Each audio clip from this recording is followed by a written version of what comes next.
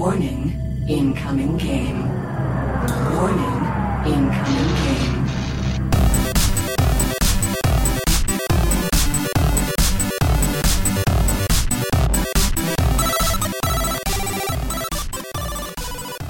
Welcome to Incoming Game, the podcast where we watch and rewatch the 90s animated series Reboot. I'm Jessica. I've been a fan for a long time. I'm Ben, and I'm watching this for the first time. Each week, we'll take an episode, dissect it, inject some trivia, and try to find our frostiest moments. This week, guess who's back? Back again. Mouse is back. Tell a friend. Oh no. Well, how are you doing, Jess? Oh, I'm doing a lot better than last week. Yeah, sound it. You got a pep in your step? Look, I'm a singer. It's genetic. There's nothing really I can do about it. How are you doing, Ben? I'm doing great. I got a new graphic novel that came in the mail. It was another Jim Woodring book, the Frank series that I told you about. It's called Poochie Town, and I'm really excited to read that. I had a whole bunch of children in my house yesterday for the 4th of July, and they are gone, so that is awesome. And I'm up to the point in my Star Trek Next Generation watch where they finally meet Scotty, and I was not prepared for that. Oh, did you get all emotional? A little bit. Aww. I really have a lot of love for the original series, so whenever they have those cameos, it gets me a little bit more. That's good. But anyway, we're not here to talk about that. I don't know. We're talking about Reboot. I feel like Star Trek has to come up at some point, but you're right. We should get to the episode. So today we're doing Season 2, Episode 8, Gigabyte. So this first aired on December 27th, 1995, which is the same air date as the previous episodes. They were both aired back-to-back. Oh, was it? Yeah.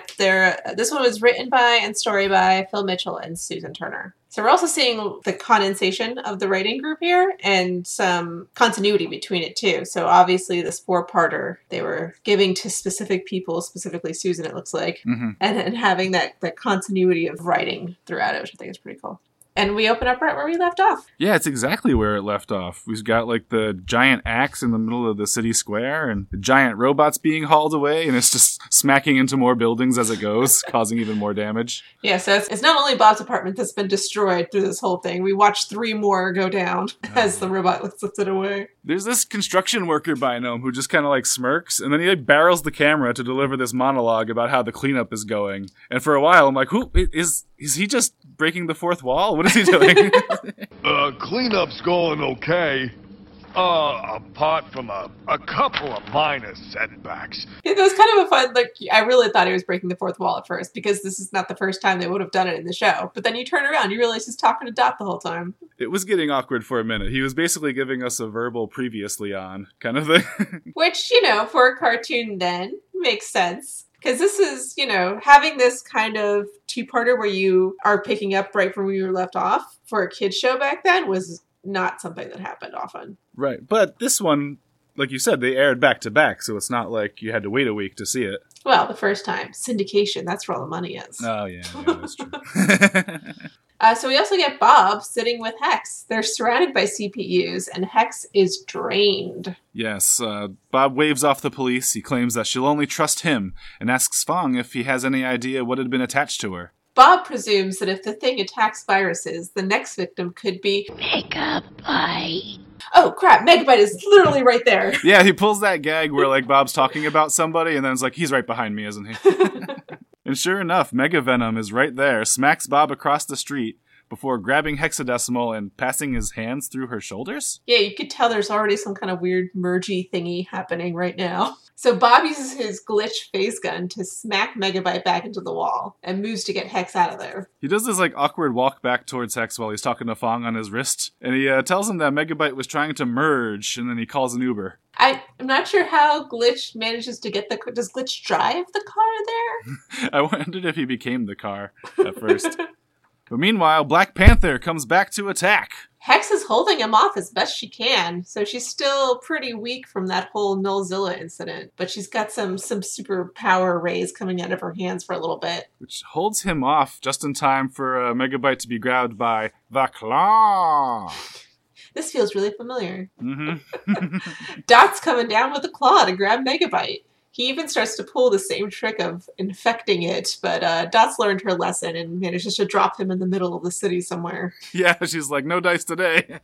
And meanwhile, in the Uber, Bob wants answers. You better start talking, Hex. You and Megabyte started to merge back there. Hexadecimal reveals that she and Megabyte are from the same viral strain and finally admits, he's my brother! Hex is really cracking up about that. She thinks it's hilarious. And points out they always fight because it's sibling rivalry. So Bob is like, wait, so what would happen if you joined? And she's like, the next generation! And I'm like, is she talking about having a kid with her own brother? Gross! No, she's talking about Patrick Stewart coming back as the captain. Duh. Bob doesn't like the sound of it because it sounds a little... Some Game of Thrones stuff happening. I think the brother-sister thing is like, you know, not actual brother and sister because they're computers. They're as brother and sister as computer viruses get. Just then, Megavenom jumps onto the hood of their car and drags Hex out of it so they can consummate. It's obscured by a bright orange light, thankfully.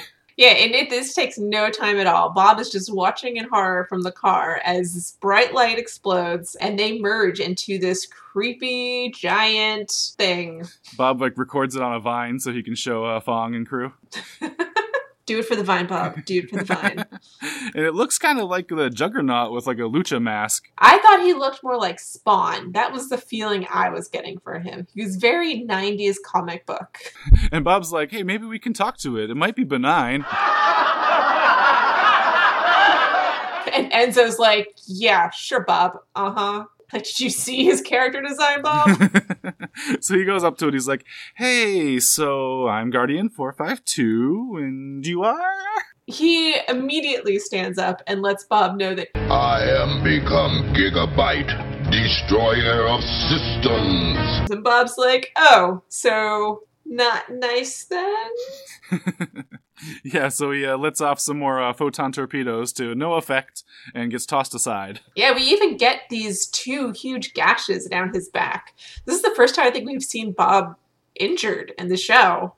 Which later they kind of poo-poo by saying it's body armor. But, I mean, it doesn't look like body armor. Right. So Bob dials Fong and is like, yeah, so it seems like he's still got Megabyte's powers, but I don't see any Hex in there. And Fong says that she's probably still too weak, and if she was at full power, then they would have already opened a portal into the net. So, don't let that happen. So we gotta power down the whole city, and Bob puts out a call for help. He tells Fong, he's like, shut it down, I'm bringing reinforcements. And Fong's just like, huh? We are everybody that you know. Help? From who? So we don't get to see here who he's calling out to help for. I know, but... What was the name of that Codemaster? Maybe he'll call him in. Oh, yeah, there you go. Yeah, he's putting a call out to, the wider net. But as the city starts to shut down, he sees Dot headed straight for Gigabyte. She starts shooting at him, but it's completely ineffective. No, yeah, he just slashes it apart. And Bob and Dot manage to fly away as Gigabyte glares ominously. Did you call him Gigabyte? Yeah, I'm doing a Back to the Future thing. Do you like it? Only if you do it in a Christopher Lloyd voice. So they start headed towards the core and their zip boards, but they don't get very far because the city is powering down and apparently their zip boards are attached to the city. Who knew? Yeah, so they lower down into an alley where they're cornered by Gigabyte. Bob looks worried, but Dot looks pretty happy in this shot for some reason. They're very much in a horror movie at this point. We've got the ominous music and the alley as he comes down, slowly dragging his claws along the wall. Yeah, makes a big show of it. And they pull a reverse Han and Leia here as Bob goes to say, I love you, and Dot's like, I know. Enough with the sentimental stuff, Bob. We're gonna die. I don't need that right now. So Gigabyte's like, hand over the keys. Resistance is futile. And Bob sends Glitch flying off, presumably into the sun. Yeah, he's like, nope, you're not getting that power. He's like, fine. 2 sprites will do. And then we get another Empire Strikes Back motif as his hand goes flying. Oh yeah, his arm is severed off by a katana-wielding mouse. You called, sugar?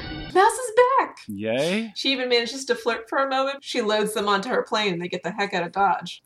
I just imagine that during the commercial break, Gigabyte was just like, hold on, let me just get this attached. Don't move, okay? Promise? And they're just... She's gonna get some super glue and just, oh God, now I gotta sit here and hold it for like a minute before it dries. And Bob wonders how Mouse managed to get there so quickly, but she was already on her way. Right. Dot's not happy. She's like, hey, remember when you almost killed my brother? And she just kind of shrugs and is like, yeah, I can kick you out of this plane too. If you like, I can put you back down there with our charming friend. Bob insists that they're both very grateful for her timely arrival, but we don't feel that as they try and get to the principal office, and Fong is like, nuh-uh, that ain't happening. I am not prepared to allow Mouse inside the principal office. Well, he was gonna say that, except that Mouse has already hacked into the principal office and brought down the shields, so. Yeah, she's like, you can grant me permission if you want, Sugar, but I mean, I'm already here.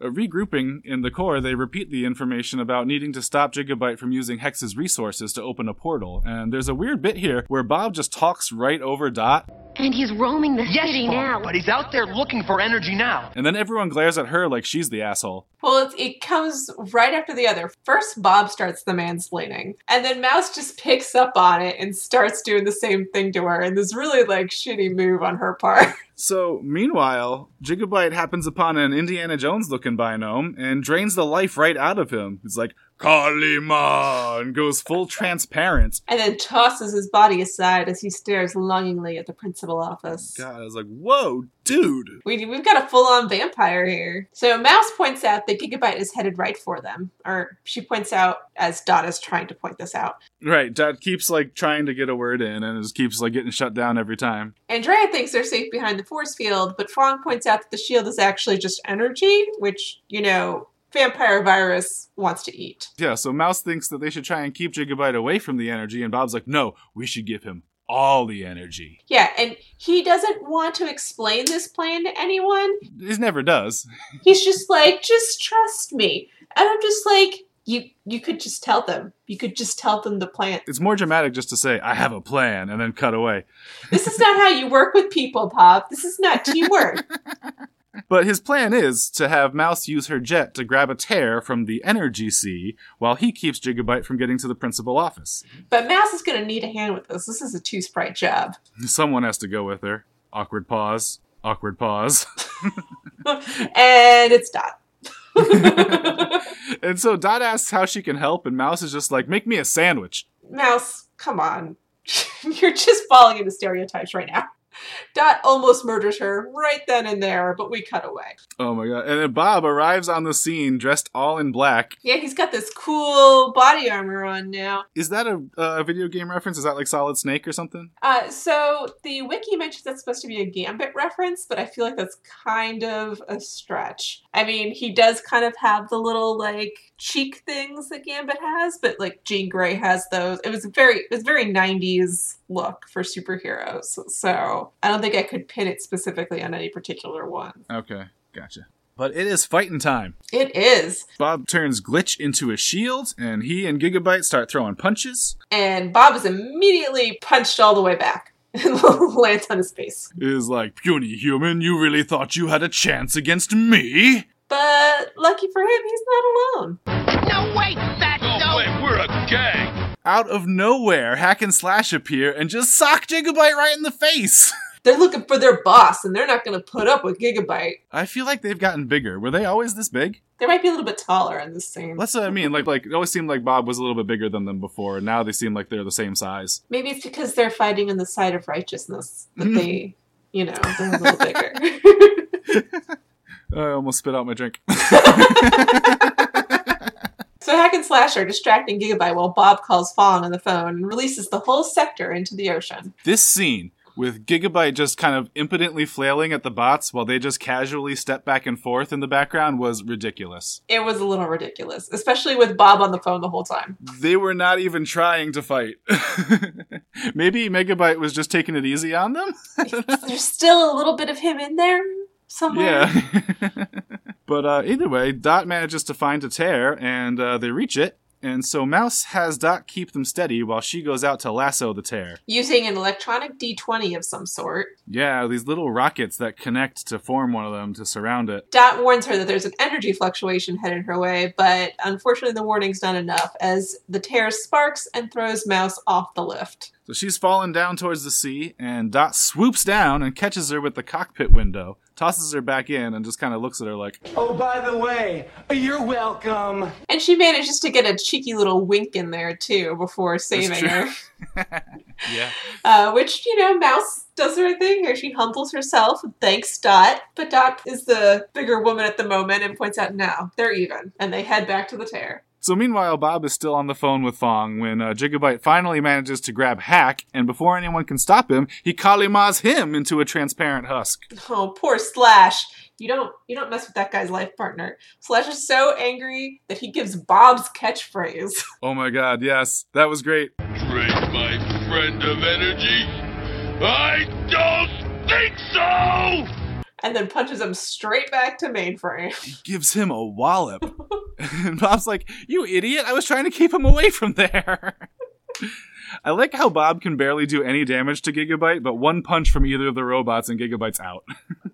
I mean, Hack and Slash, it's really the brain department that they have a problem in.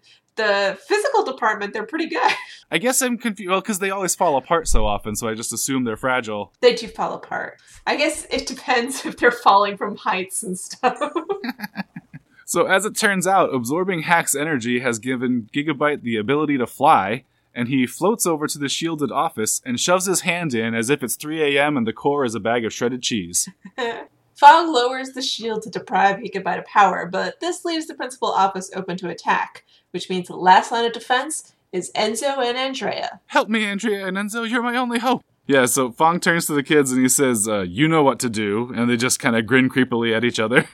When Gigabyte walks up to the core, he walks really slowly. He does. And when he reaches the door, he shouts, all your base are belong to us. And he sees the kids there and he's like, that's it? 2 small sprites? That's all you got for me? Which, they're sitting there facing off against this giant virus, and Andrea points her arm out at him because she's got the cool little crossbow thing on her arm to point at him. Enzo also does this. I'm not sure what he's doing there. He has nothing. And then in comes Frisket. He jumps in and lunges at his nuts. So Dot and Mouse are heading back to the principal office with the tear in tow, and Dot's hoping this crazy idea works. Mouse points out that it's Bob's idea, and Dot responds that that's what she's afraid of. So they start to bond over their mutual lack of faith in Bob's idiotic plans. Bob and Slash land at the principal office, and Gigabyte drops a drained and hurting Frisket. Aww. Oh my goodness. He's not completely transparent like the others, though, so Bob assures them that he'll be fine. Does that mean Hack is dead for good? No, they're not dead. They're just drained. Alright, well, Frisket wasn't as drained, I guess. So Bob manages to stall for time with Gigabyte enough for Mouse and Dot to arrive with the tear, and they toss it onto Gigabyte, and Bob activates a splitter, using Glitch to separate Hex and Megabyte. But what's this? They were having a 3-way. You saw it too? So which they know that there is a third entity. They're all very surprised by this third entity. But they did know about that from last episode. Yeah, they kind of forgot. They did. So they don't know where this third entity is from or what it means. They all fly off in different directions. Bob compliments Mouse on her flying, and Mouse points out that Dot's the real hero. Of course, Dot uses that moment to shove Mouse out of the way. So they're obviously not totally over the whole jealousy thing. And while everyone's congratulating each other, Bob thinks something rotten's going on, and we zoom in on Mouse, not looking suspicious at all. Especially as she hits a ominously blinking button. We're all left to wonder what she's secretly up to. Remember, she was already on the scene before Bob even called for help. Yeah, she was already headed there. I'm with Dot on this 100%. I don't trust her. She is a hacker. She's chaotic neutral. So what'd you think about this one? This is pretty good. I liked that it was action from the beginning. We started right off with stuff happening. There was no waiting around. The longest bit of exposition was just the construction guy letting us know what happened last episode. And Megabyte's already there and already attacking. Yeah, I really liked it. I thought it was funny and thrilling in all the right ways. Had some good surprises. It felt like they really upped the stakes. I was genuinely worried about Hack. Aw, poor Hack. I still don't really like Mouse, though. Not sure what you see in her. Give her a little time. She gets better. I was happy to see Mouse back, and I love that she's untrustworthy. I like that she's a little gray morally, and that's pretty fun. And I also love Hack and Slash being good. Well, not good, but less bad. I do like that, their character turn. They've helped out Bob and them in the last episode, too. They helped him with Nilzilla. They helped Bob with Bad Bob, too. Yeah. When Megabyte was turned into a truck. They're not necessarily evil, they're just loyal to Megabyte. So if Megabyte tells them to do something, they'll do it, but if Megabyte seems like he's off his rocker... Yeah, they have a line. Like, he's missed 3 band practices. We don't know what to do. We also never got to see what happened to poor Nibbles. That's true, yeah, they left that hanging. Did he ever get his story time? Alphanumeric! So, what do we have for trivia this week? Okay, so the first one comes from Gigabyte's first words. I am become Gigabyte, destroyer of systems. Yes. So this is actually a quote from the Bhagavad Gita, which says, now I am become death, destroyer of worlds, which was famously quoted by Oppenheimer after the testing of the nuclear bomb. So we also get Gigabyte extending and dragging his claws along the alleyway there, which is a reference to Freddy Krueger in Nightmare on Elm Street. Oh, right, yeah. They're definitely going with the horror theme in that moment. We get Bob calling Gigabyte Bub at one point. Now, this could easily be a random word choice, but considering the other Wolverine motifs that have showed up in Reboot, I'm assuming it's Wolverine reference. Right. As Bub is his famous go-to. We get our very obvious Indiana Jones Bino, which is our second Indiana Jones reference for the series, because the other episode we got the lady with the little I heart you on her eyes.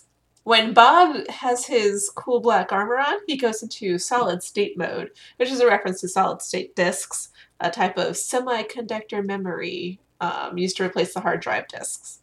We see Mouse using a PlayStation 1 controller to lift up her plane. Oh, yeah, I recognized that. I didn't realize it was a PS1. Yep. And we also get the last sentence there where Bob mentions there's something rotten in the heart of Mainframe, which is a reference to Hamlet. Marcellus says to Horatio that something is rotten in the state of Denmark. Mm. And then today, Gigabyte is voiced by Blue Mankuma.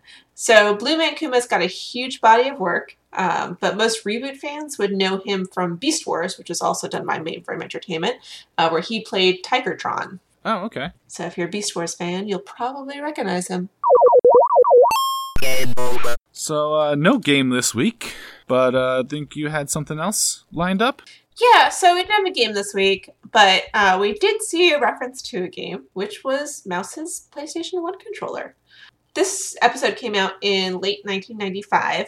The PlayStation had just come out the year before.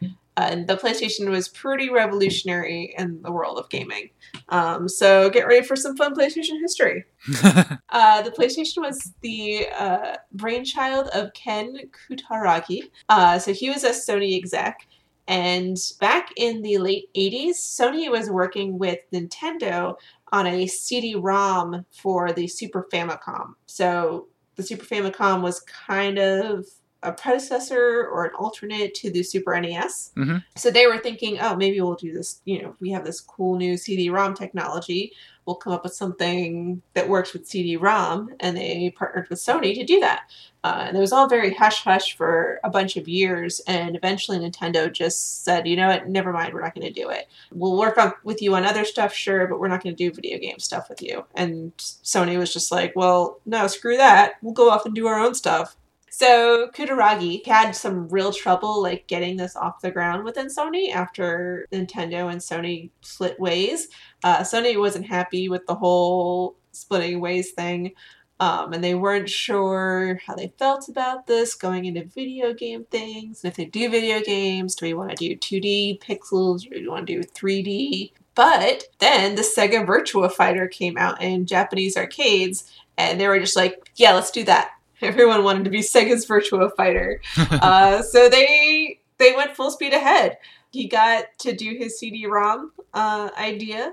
And in 1994, they reported that the Sony PSX would be released in Japan before the end of the year, which was later turned into the Sony PlayStation. So that was December 3rd, 1994. So almost exactly a year before the airing of this episode. And you can tell how intrinsic it became to the culture as we're already putting it in TV shows to be like, oh yeah, this is a video game controller now. You know, this is a huge step up from playing with the Super NES or playing with Sega. Right. This was something new and different. And that is the history of the PlayStation. All right. This is wrong. This is all wrong. So in the course of watching this episode, did you find yourself a frosty moment that you would like to single out as the winner of the Golden Pigtail? This was a pretty good episode overall, but I felt like some of the individual moments didn't sing for me as much as usual. But I will say my frostiest moment has to be the wink that Dot gives Mouse as she matches her speed flying down there to save her butt. So, you know, Mouse, you're kind of making me a liar here with your bad attitude. So step it up a little bit and appreciate that a little bit more for her funness here. So yeah, a little bit of the sly wink that she gives is my frosty moment for the week. How about you? So my runner-up frosty moment is when the robot is getting dragged away and knocking over the buildings in the very beginning. It was just a very funny background event. And the frosty moment winner actually is another background event, and that's when Hack and Slash are kind of lazily fighting with Gigabyte and, you know, not really putting much effort into it. So that does it for me. That's going to be my my winner this week. So did we get any feedback? Vindolf Dwarf, at Vindolf on Twitter, mentions that he remembers getting an IBM with a 2 gigabyte hard drive and thinking it could never get full back then. But that a virus that corrupted a whole gigabyte would be deadly. And I've never thought about it like that. I just assume, you know, megabyte is a funny name for a virus because it's a computer term, blah, blah, blah. But I mean, if this was legitimately a gigabyte's worth of virus, I mean, that's your system right there. You've got nothing left. Oh yeah, we didn't really bring up that Gigabyte's design, our friend Kimura brings this up, that Gigabyte's design was a perfect fusion of Megabyte and Hex's color schemes and design styles. Yeah, they made sure to get a little bit of both in there, which was pretty cool. I still see a lot of Spawn when I look at it, and I think it's kind of that mask that he has on. It was very Spawn reminiscent for me. But they definitely were trying to merge the two. You could see that in the visuals. So Nolan Hayes brings up that at this point, clearly Mainframe had stopped giving a hoot about BSNP. And he wants to know if this episode passes the Bechdel test. I mean, it does. They talk to each other about something other than a guy. And we know both their names. So they do talk about Bob at one point. But they also talk about tears. And they talk about, you know, sandwiches. Not sandwiches. Energy shakes. Yeah, you can't be going sandwiches. So, I mean, it's barely, but it's there. Yeah. It passes. He also is curious what our favorite childhood consoles are, which he points out is relevant to the episode because we do get that PS1 controller. Yes, but I only had one childhood console growing up, and that was the Sega Genesis. So while everybody else was playing Mario, I was playing Sonic, and that's where my love has kind of stagnated. But I didn't have another console, actually, until probably when the Wii came out, and that was given to us as a gift. So, yeah, like, I only knew Sega. Wow. So our neighbor had the Sega. We would play with that. And then our dad got us a Super NES at one point. I got to play my aunt's original Nintendo with Duck Hunt on it and Jeopardy and Tetris back in the day. But my favorite has to be the PlayStation 2. There's so many good games that I remember playing and like loving, and they all are on the PlayStation 2.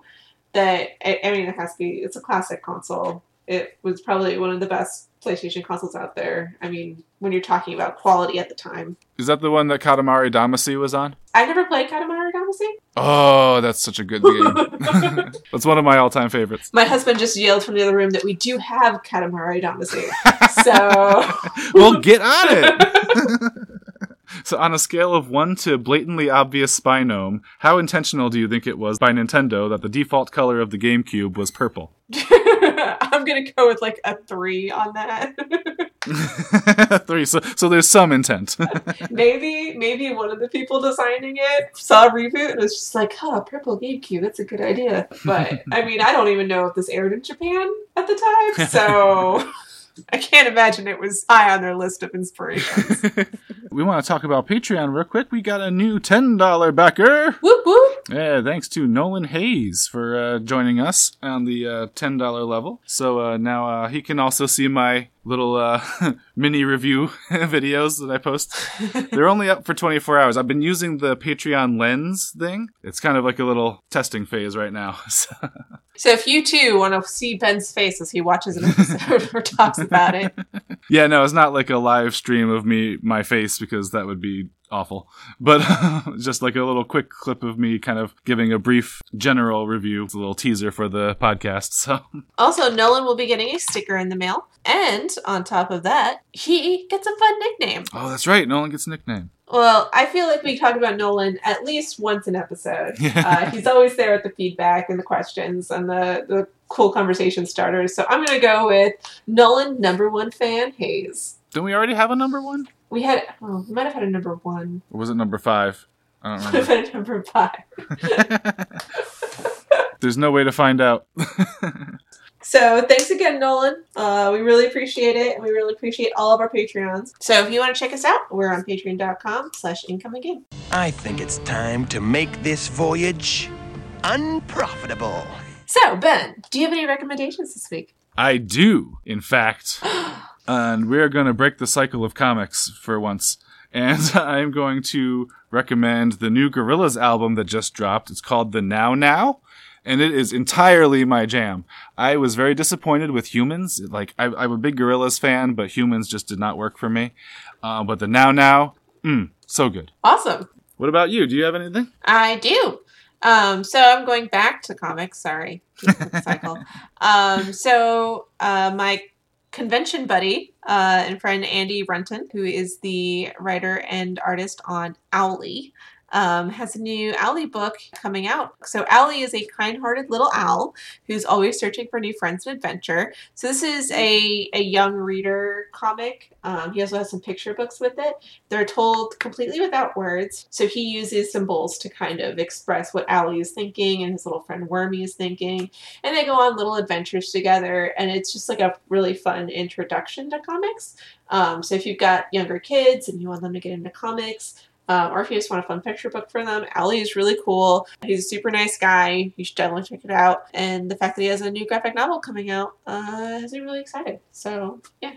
That's OWLY, and it's by Andy Runton. All right. So what are we looking at next week? Oh, next week. Next week we're doing Season 2, Episode 9. It's called Trust No One. So we've got this, third portal that we saw with the mysterious creature on the loose. And, I don't want to give too much away. I just want to say that, I believe the truth is out there. Uh-oh. Is that where Mike and Scully come in? Mike and Scully? Yeah, you slipped up in one of the last episodes and you said Mike and Scully instead of Scuzzy. Oh, oops. So, yeah, we might get a Scully in there. Yeah. All right. Well, that sounds like a good time. Yeah, should be fun. And this is the penultimate episode of the season. So I'm excited. So with that, you can always find us online at Incoming Game Pod on Twitter and Incoming Game Cast on Facebook, as well as IncomingGameCast.com. If you want to find me in particular, I'm at Dudworks on various social media, Dudworks.com. If you want to find me, I'm at Starvina Lady on Facebook and Twitter mostly, and Instagram, that stuff. And our theme music is Spasmatica Polka by Kevin MacLeod. And I know we're just wrapping up the episode, but feeling a little thirsty. Can you make me an energy shake, Ben? Just this once. All right, stay frosty, folks.